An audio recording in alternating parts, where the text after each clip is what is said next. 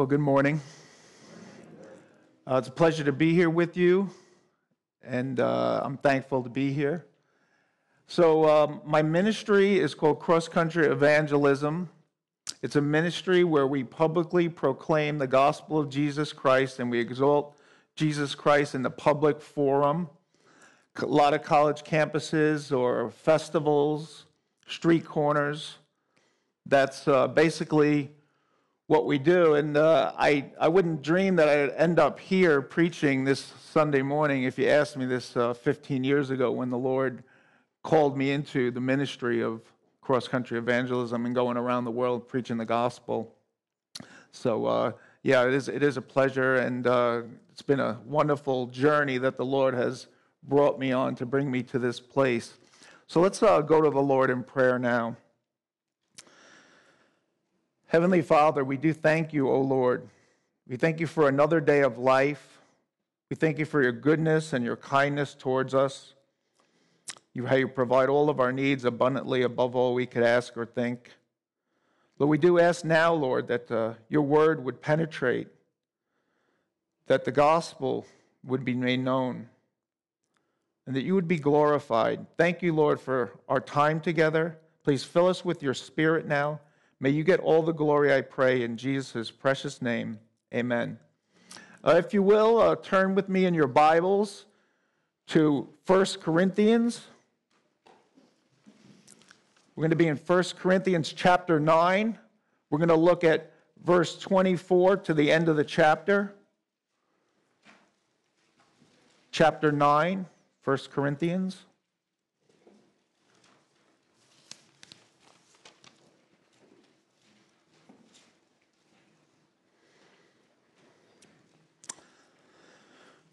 And here's the Apostle Paul speaking in verse 24. He says, "Know ye not that they which run in a race run all, but one receiveth the prize? So run that ye may obtain. And every man that striveth for mastery is temperate in all things. Now they do it to obtain a corruptible crown, but we an incorruptible. I therefore so run, not as uncertainly, so fight I, not as one that beateth the air, but I keep under my body and bring it into subjection, lest that by any means, when I have preached to others, I myself should be a castaway." So here we are in Corinthians, Paul's first letter to the Corinthians. It's pros Corinthios, that's what it means in the Greek, to the Corinthians. And Paul had planted this church in Corinth. He planted it in a pagan society. It was a degraded culture. I mean, he planted this church, and right not far from there was the temple of Aphrodite. And she was the goddess of sensuality and love. Also, Corinth was known for the Isthmian Games, and that was sort of like the Olympics, and that was to the god of the sea, Poseidon. So Paul plants this church there, and it's the hub of commerce. A lot of commerce comes in and out of there. It was a place that got a lot of people in and out of there. There was always people in this area. And the Apostle Paul loved the church at Corinth. And we know that because he doesn't just write one letter to them, but he writes two letters to them. And he starts off the first two chapters of Corinthians.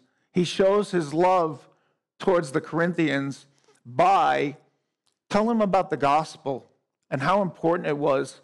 He says, "I've determined to know nothing among you, brethren, save Jesus Christ and him crucified." He says, we didn't come with the power of words or the power of the power of men. He says, but we've preached Christ and him crucified. He says, it is the power of God. The gospel is the power of God unto salvation. He said, we preach Christ, the power of God and the wisdom of God. John Calvin said that Christ is what God wanted to say, and Christ is how he said it. That was so important to Paul that they would understand the gospel. But he said, it's the gospel is the power of God unto salvation, but to those who are perishing, it is foolishness. And he loved them enough to build the foundation of the gospel.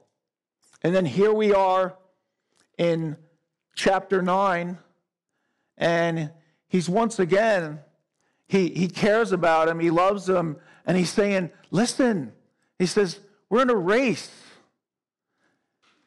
And we need to run right. We need to run that race. So run that ye may obtain, he tells them.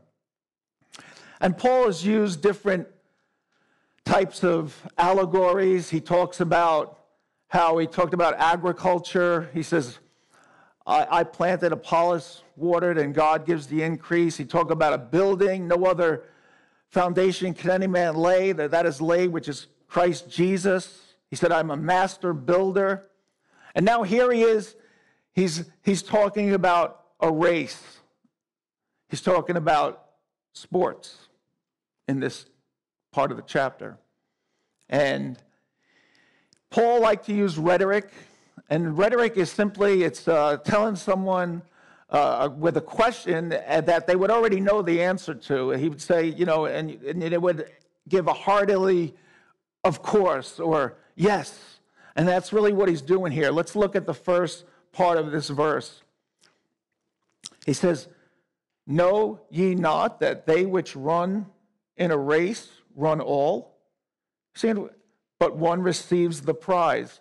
So he's saying this with the intention that they would know this, and especially his audience there in Corinth. Once again, they had the Isthmian Games there, so they would know about what running races. They would know about wrestling. They would know about boxing, and so he would be talking to them about this race. But once again, he's not, in a sense, talking about a literal race. He's talking about their Christian life. He's talking about the life that a Christian is involved in, this race of life, if you will. And that's what he's talking about. And I would say it's a pilgrimage. It's the life that God has given us as Christians, and how we would walk it, or how we would run that race of life. And I think of when Jacob stood before Pharaoh. Pharaoh asked him, how old are you? And he said, the years of my pilgrimage are 130 years. And we are on a pilgrimage. And when I think of the pilgrimage, I think of John Bunyan's Pilgrim's Progress, where Pilgrim is reading from the book, and he sees that his city is to be destroyed. And he starts his journey, and he meets up with Evangelist, and Evangelist tells him to run. He says, run to the light. Run to the yonder wicket gate. And as he starts his pilgrimage, he runs into a lot of different things that happen to him. He falls into the Slough of Despond. He ends up at Doubting Castle, and he meets Giant Despair. In his travels, he has to travel through Vanity Fair. And how is not the Christian life like that in our lives, in the things that go on in our lives? So this is a race that we have, this pilgrimage, this life that God has given us. And who are the participants of this race? Well, really, it's every single person alive. But the sad part of this race is that many of them are just spectators on the outside looking in, and not being part of the Christian life and living their life for Christ. So they're to be in this race, but yet they're not participating. They're looking at us who are actually running the race. And what do you think they're thinking? What do you think these people are thinking? They're like, look what they're doing. I mean, they're running this race. And for what? I mean, they go out on a Sunday morning and spend their afternoon at church for what? And they look at this as some sort of waste of time. They're thinking, well, Sunday's my one day off. I want to use it for me. I want to enjoy my time. And they're looking at this race as if we're running it and we're foolish. They're looking at it like, how could they talk about this God of theirs, this pie in the sky God who they would say doesn't even exist, and yet they dedicate their lives and their time to him? I mean, seriously? And then husbands and wives are home right after dinner. They have their family and they're catechizing them and they're doing family worship. And like, what a waste of time that the world is looking at us as we do these things for the Lord and for his glory. So we have the unbelievers who are supposed to be in this race, but they're looking at it like it's foolishness. And then we have the false professors. There's people that actually look like they're running the race, and they look like they're running it with us, but yet they're not, because they're not truly believers. They're doing the things that the church does. They're saying the Christianese, but they're not living the life that Christ has commanded them. They're not running the race right. They look like they're one of us. They talk like one of us, but the actuality is they're not even really in the race. And they're the people I fear are going to hear when he says to me, many will say to me in that day, Lord, Lord, didn't we do this? Didn't we run that race that you told us to run? He's going to say, I never knew you. Because you were running your own race. You weren't running the race that I had put before you. Not every slothful churchman and lead-footed professor is going to make it to heaven. He says, those who do the will of my Father, the active ones who are running this race, they're going to make it. And what is the goal of our race? So we're running this race, and it talks about this prize here in that verse. It talks about the prize that we're running to. It's not just getting to heaven and, hey, we made it. We made it. No. See, it's more than just heaven. I look at heaven as the finish line. That's where it ends. We are going to get a crown, but I don't think we're going to be wanting to walk around, strutting around heaven with our crown on in the midst of Christ. Many of us are going to cast our crowns at the foot of Christ. But even that is not our goal and our prize. Christ is our prize. Jesus is what we're running to.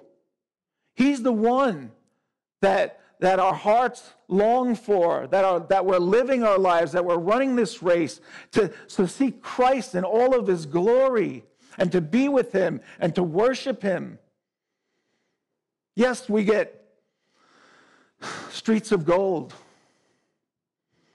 mansions, gates of pearl. Those are wonderful benefits, but that is not what our goal is in life. It's to be with Christ. And even the thief on the cross, as he hung there bleeding and dying, he said to him, he says, Lord, remember me when you come into your kingdom. And what's Jesus said? He says, today you'll be with me in paradise.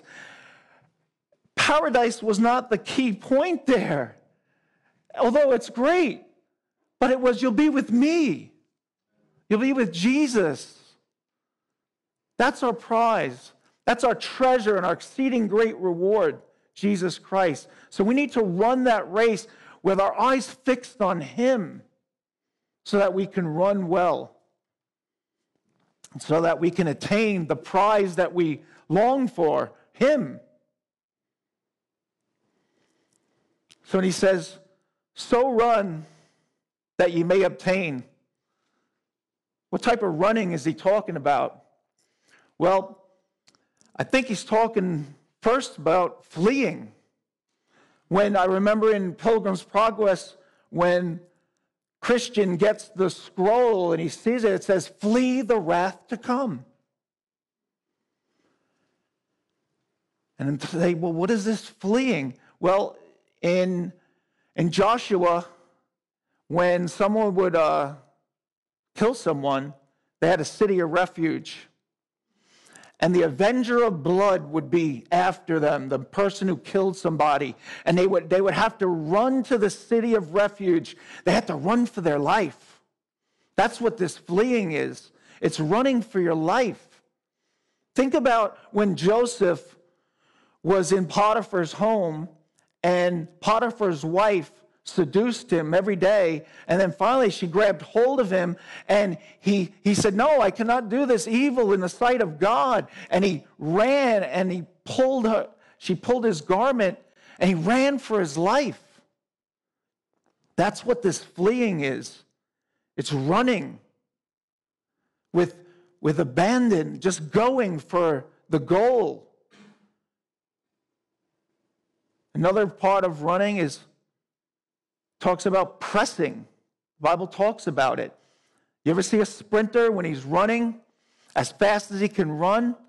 And just as he's getting to that finish line, he leans forward, he thrusts himself forward to get over that finish line. I even saw one guy literally was running and dove to get over the finish line. That's how bad he wanted to win.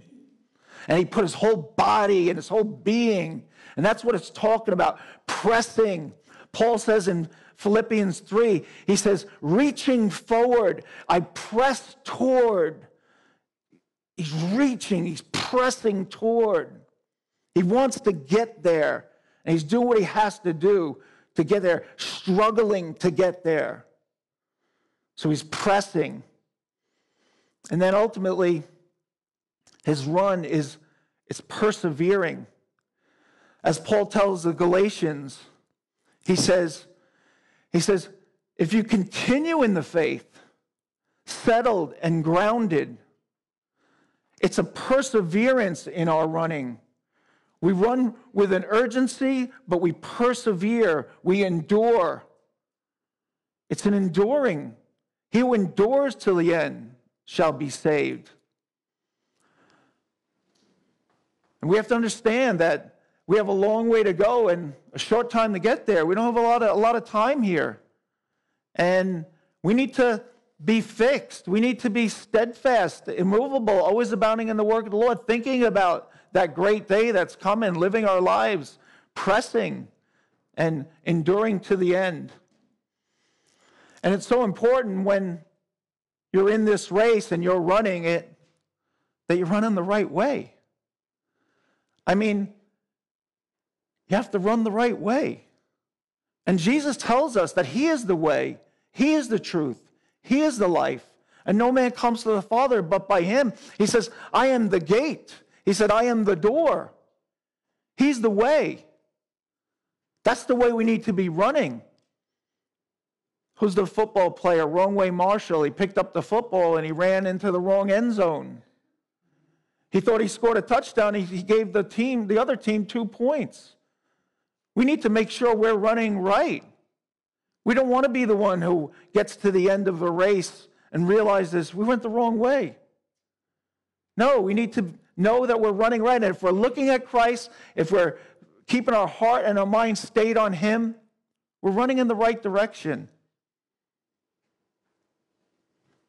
And many people in today's day and age will tell you, it really doesn't matter, how you believe in Jesus or what, because ultimately we're all going to get to the same place. I mean, you've heard that on Oprah probably and other things. You've heard people say things like that.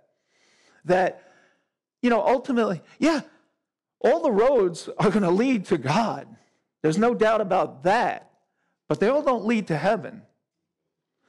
They all lead to God, but what's going to matter is what God says on that day when you stand before the judgment seat. What is he going to say? So we need to look to Christ because that's our only hope that we have to actually get to where we need to go.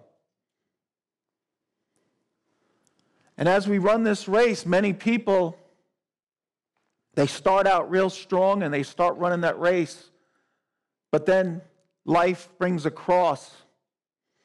And they look at this and they go, how could a loving God do this to me? How can this happen? How can you take my loved one? I don't think I can run this race anymore. Life puts a cross.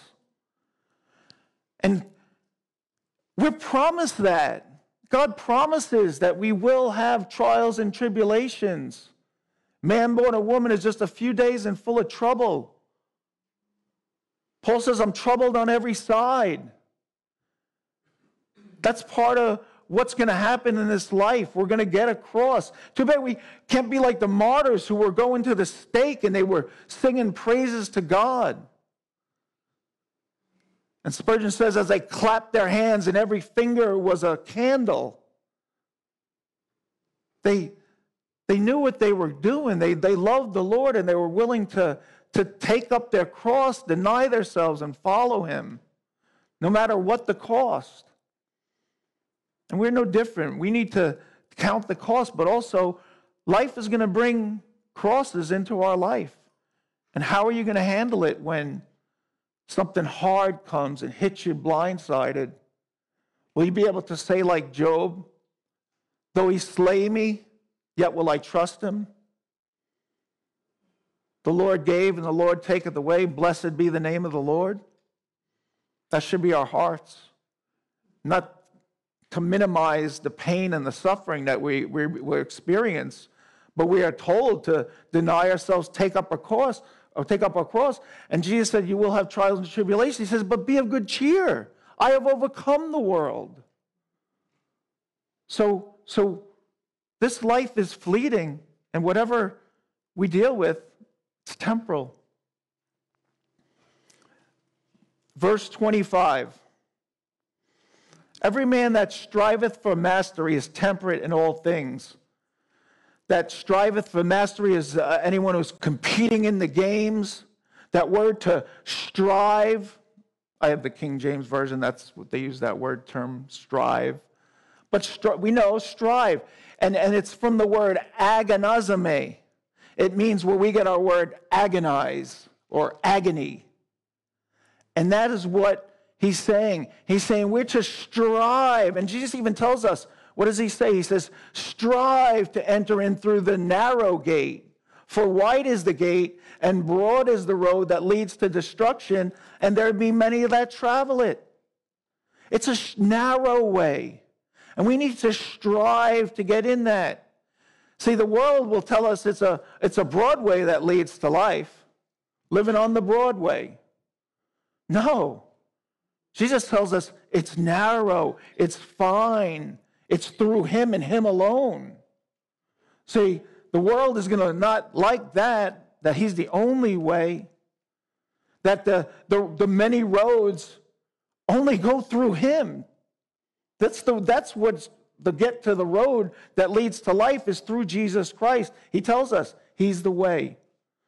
And we're to strive. The Bible talks about striving in other places too. It talks about it in Hebrews. He talks about strive to enter into that rest. So whatever we're going through, if we're striving to get to where we got to go, to our ultimate place, there's a rest waiting us. It's great news for working men who've been working their whole lives, striving to make ends meet, striving for your families. But someday there's going to be a rest. And we can strive, I think, when we know that there is hope at the end, that there is a finish, that there is a day of peace and rest. That should make it worth whatever we're going through, and knowing that Christ is our peace and rest. And he says here, and is temperate in all things. That word temperate is self-controlled. Think about an athlete, what he does with his body. He's self-controlled. He can't go out and eat Burger King every night, go to Big John's, and have Heroes and Philly cheesesteaks. No, he's got to watch what he eats. He has to be temperate and self-controlled in his exercise. He has to make sure, I don't feel like doing it today. Oh, it's 3 o'clock. I go and work out at the gym. I don't feel like doing it. No, he puts himself through it. He's disciplined. And his sleep, he makes sure he gets enough sleep. So he's rested, so his body can heal. So he's self-controlled in what he does. And as Christians, we're to be self-controlled. We're to be disciplined like the athlete there. And how do we do that as Christians? Well, as Christians, we are called disciples. That's the root word of discipline.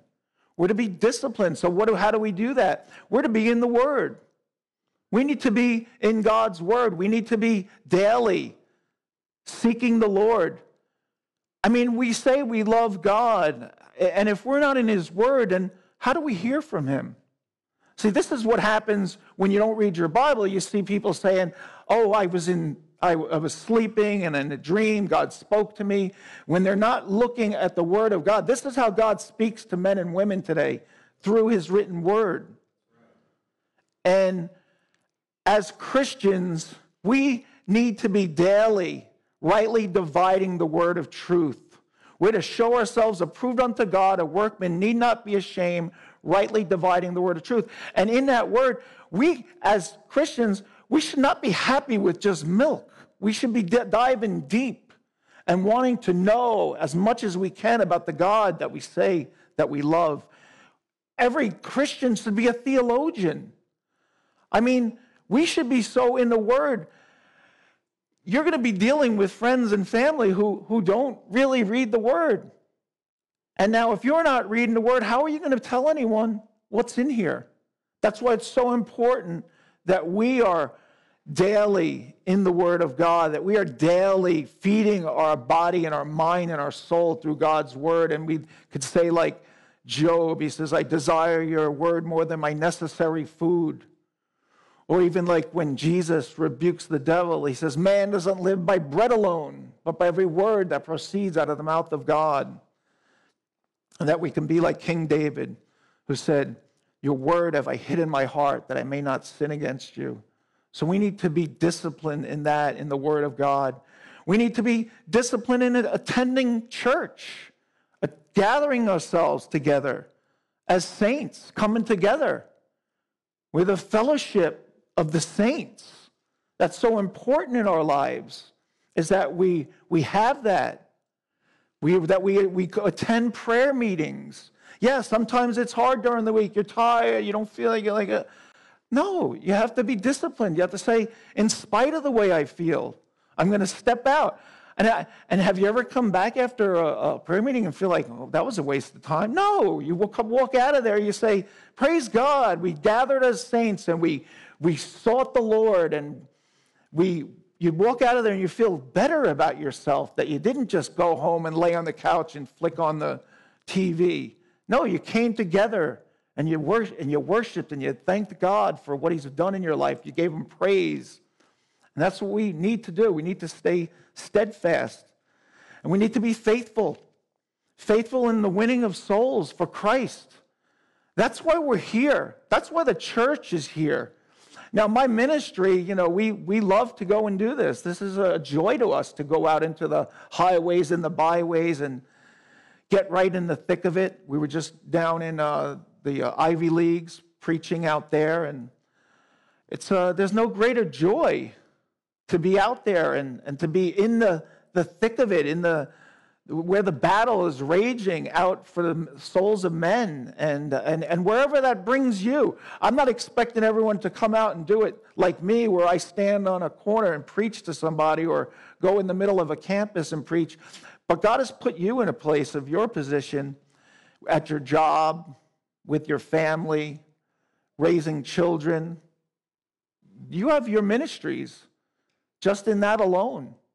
But you're to be faithful. You're to be ones who are leading people to Christ when your opportunities are given. Especially at work. A lot of people want to say, well, I don't want to really do it at work because, people don't understand. Or you listen to what other people talk about at work. It's probably vile, some of it. And yet we don't want to bring the name of Jesus Christ when someone can talk like that. No, we need to be focused when we're there. I mean, we do it in love, but we still have to be bold and not bow away. And regardless of how people take it, whether you're the laughing stock because, oh, you're a Christian, oh, you're a Jesus freak, oh, we're one of those, so be it. Yes, I am. And I love the Lord Jesus Christ, and I'm going to serve him wholeheartedly, despite of what the world thinks. If we went by what the world thinks, we'd all be hiding under a rock right now, but that's not the case. We're to be bold for Christ, and we're to seek the souls of men. And he says, and they do this, the ones who are running this race, they do it for a corruptible crown. They used to take the pine boughs and they'd weave them together and they'd put it on the winner, on his head. And then a week later, that pine bough is probably destroyed and dried out. Today, we get trophies and medals, running races and stuff like that. And I couldn't tell you where any of my trophies are today. Probably in a box somewhere. My sister's probably stashed it in some room. And they're really insignificant at this point. I don't really think about them ever until this now when I mentioned it. But, that's what happens. You talk about the Super Bowl victories and all this. Who won 10 years ago? No one can tell us, probably. But those things seemed important. But we don't do it for that. We're not doing it for that. We're doing it for a crown that doesn't fade away. We're doing it for an incorruptible crown. And Peter tells us that. He says, when the chief shepherd shall appear, he's going to give us a crown of glory that doesn't fade away. What a day that will be when we get crowns that won't fade away. And like I said before, it'll be not to strut around heaven with, but they'll be to cast at the feet of Christ. Now, maybe we do wear crowns in heaven, not negating that, but our hearts are that we want to make sure that Christ gets his glory, and I want him to have my crown. And Paul says to the Philippians and the Thessalonians, he said, you are my joy and crown. He's telling them they are, because he worked hard, he labored hard for them. And he wanted to see them all in heaven. And he says, you're my crown. And then here he says this in 2 Timothy. He says, henceforth there is laid up for me a crown of righteousness, which the Lord, the righteous judge, shall give me at that day. This is a promise. And not only me, but all them that loved his appearing. See, not only him, but us. We're going to have that joy also. And then he says in verse 26, he says, I therefore so run, not as uncertainly. Paul did nothing uncertainly. Paul was very purposed. He was just like the Lord Jesus Christ. The Lord Jesus Christ had a short time in this earth, and he knew it. And everything he did, he was purposeful. Just like the Apostle Paul. And it says of Samuel that when he spoke, not a word fell to the ground, and nor did the Lord Jesus Christ. And I really feel Paul, too, is in that line, where everything he did with purpose, and he was determined. And he says, imitate me as I imitate Christ. So we need to look at the Apostle Paul here, and he didn't live haphazardly. He lived with his mind and heart set on what he was called to do. Just like the Lord Jesus Christ, it said, it set his face like flint towards Jerusalem because he knew he was going to be crucified. And he didn't have a long life. He had a very short life, the Lord. So he lived with an urgency, and I think that's important for us too, not to live our lives just haphazardly or aimlessly, but live our lives with urgency and direction. And I think so often we get so sidetracked in our lives that we start to not think about the things that are really important. Set your mind on things above, not on the things of this world. And I think we should examine ourselves, make sure like what is important in our lives? What are our children seeing that's important in our lives? How are we living our life before a lost and dying world? Are they seeing us living different? And our affections are not here, but our affections are on the things above. So we need to be purposeful. And Paul says, he says, I so run, not uncertainly. And he can say that because in 2 Timothy, he says, I finished the race. I have fought the good fight. He did it. He says, I finished the race. So we know that he didn't do it in an aimless type of way. He says, and so I fight, not as one that beateth the air. Paul, he fought. He's saying, I endured hardships. I mean, that's how he fought. Listen to what he goes through. I mean, we're going to have hardships too. He says this is what the Apostle Paul, he didn't just punch the air. He fought hard. And this is what he went through. He said, of the Jews 5 times received I 40 stripes save one. He says, thrice I was beaten with rods. Once I was stoned. Thrice suffered shipwreck. A night and a day I have been in the deep. In journeys often, in perils of water, in perils of robbers, in perils of my own countrymen, in perils by heathen, in perils in the city, in perils in the wilderness, in perils in the sea, in perils among false brethren, in weariness and painfulness, and in watchings often, in hunger, thirst, and in fastings often, in cold and nakedness. Paul went through hard things. He fought hard. And we're going to go through hard things. I love what the Puritan Thomas Watson says. He says, hardships are lasting, but they're not everlasting. And it's so true. These momentary light afflictions, these hardships of life are just fleeting. And someday it's all going to be over. And just like the Bible tells us, it says when a woman gives birth, she forgets the pain that she went through when the baby is in her arms. And that's what this life is going to be. These hard things and these things that we're going through are nothing to be compared with the glory that's going to be revealed on that day. So many people think, I'll get the questions of this life answered. I really don't think we're going to care. I think we're going to be so enamored with our Lord, with our great prize, Christ, that the things of this world are going to be very dim and not going to think much about it. Because we're going to be in His glory, basking in His glory. He says, but I keep, the last verse, verse 27, he says, but I keep under my body and bring it into subjection, lest by any means when I have preached to others, I myself am a castaway. He keeps his body under subjection. And he says he fasted. He said that he went without food, he went cold, and he did all these things. But I think even more here than just the physical, Paul was not going to obey the lusts of his flesh. He was not going to let sin have dominion over him. He fought against it. It says he buffeted his body. He disciplined his body. And he went through many hard things. And it was so that he can preach the gospel unhindered. He says, when I have preached to others, it was so important to him, the gospel, to preach about Christ to others. And that's the same for us. That should be important in our lives.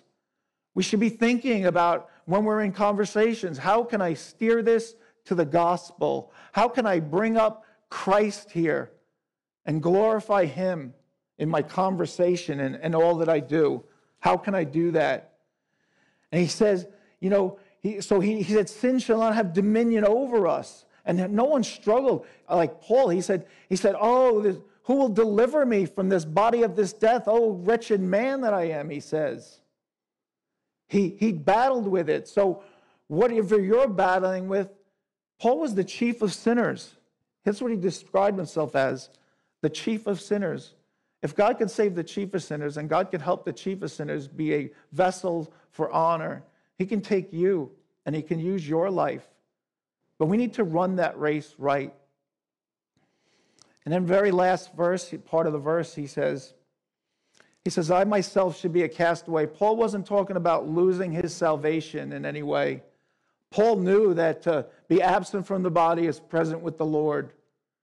And he says, I have a crown of glory laid up for me. We just read that. And not me, and all us. So he wasn't talking about, but he was talking about he didn't want to disqualify himself through his being accused of some sort of sin, that it would look like, oh, the Apostle Paul, he fell. No, he didn't want to be disqualified. He wanted to make sure that he walked upright in the midst of a wicked and perverse generation.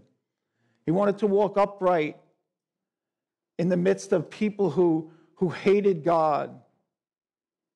And that should be a reminder for us that we live in a generation that wants nothing to do with God and with our Lord and Savior Jesus Christ.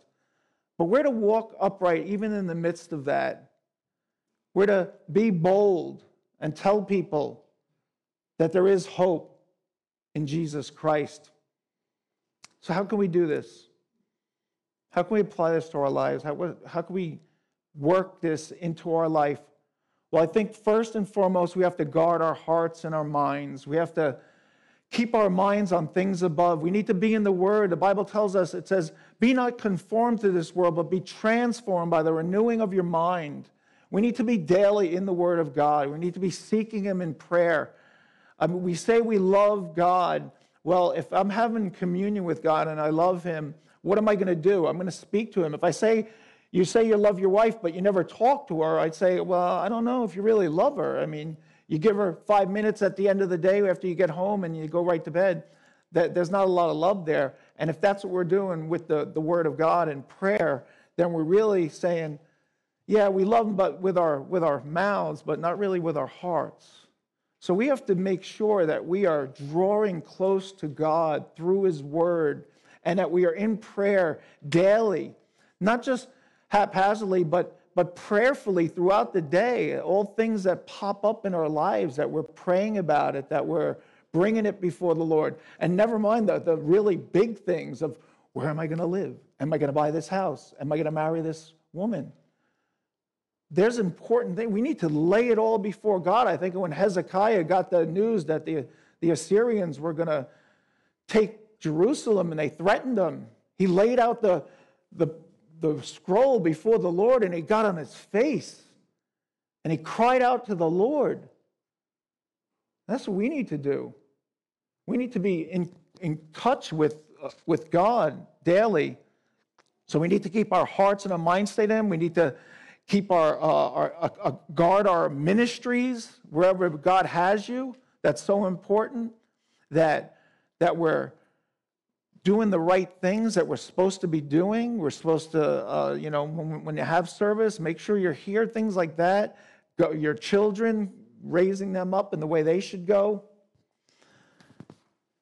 And, and then ultimately, like I said before, that this race is not how you start it, but it's how you finish it.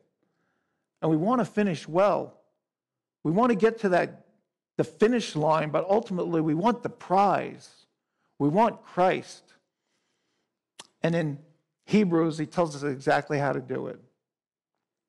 He says, throw off every weight and the sin that so easily entangles us, and let us run with endurance or perseverance the race that is set before us, looking unto Jesus, the author and finisher of our faith, who for the joy that was set before him endured the cross, despised the shame, and is set down at the right hand of the throne of God. We need to keep our eyes on Christ. We need to look to him. That's the only way we're going to do it. That's the only way we're going to make it to the end, is looking to Christ and looking at what he went through in his life, and that the servant is not greater than his master. He went through hardships that we may, I pray that we never would have to go through: crucifixion, beatings, and ultimately God pouring his wrath on him on the cross. And praise God, we'll never experience that. We will never experience. And he went to that cross with joy, it tells us. But praise God, we won't have to ever experience that. So that's what we need to do. We need to look to Christ. We need to bring everything before him. We need to live for him.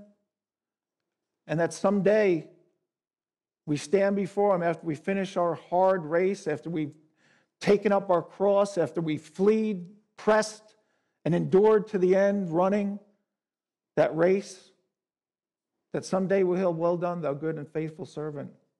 That's what I'm living for. That's it. That's the main thing, is that time that when I stand before him.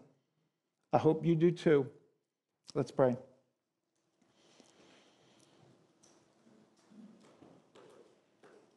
Heavenly Father, we do thank you, Lord. Thank you for opening our eyes to see the race, the pilgrimage that you've given us. And Lord, help us to endure. Help us to run strong.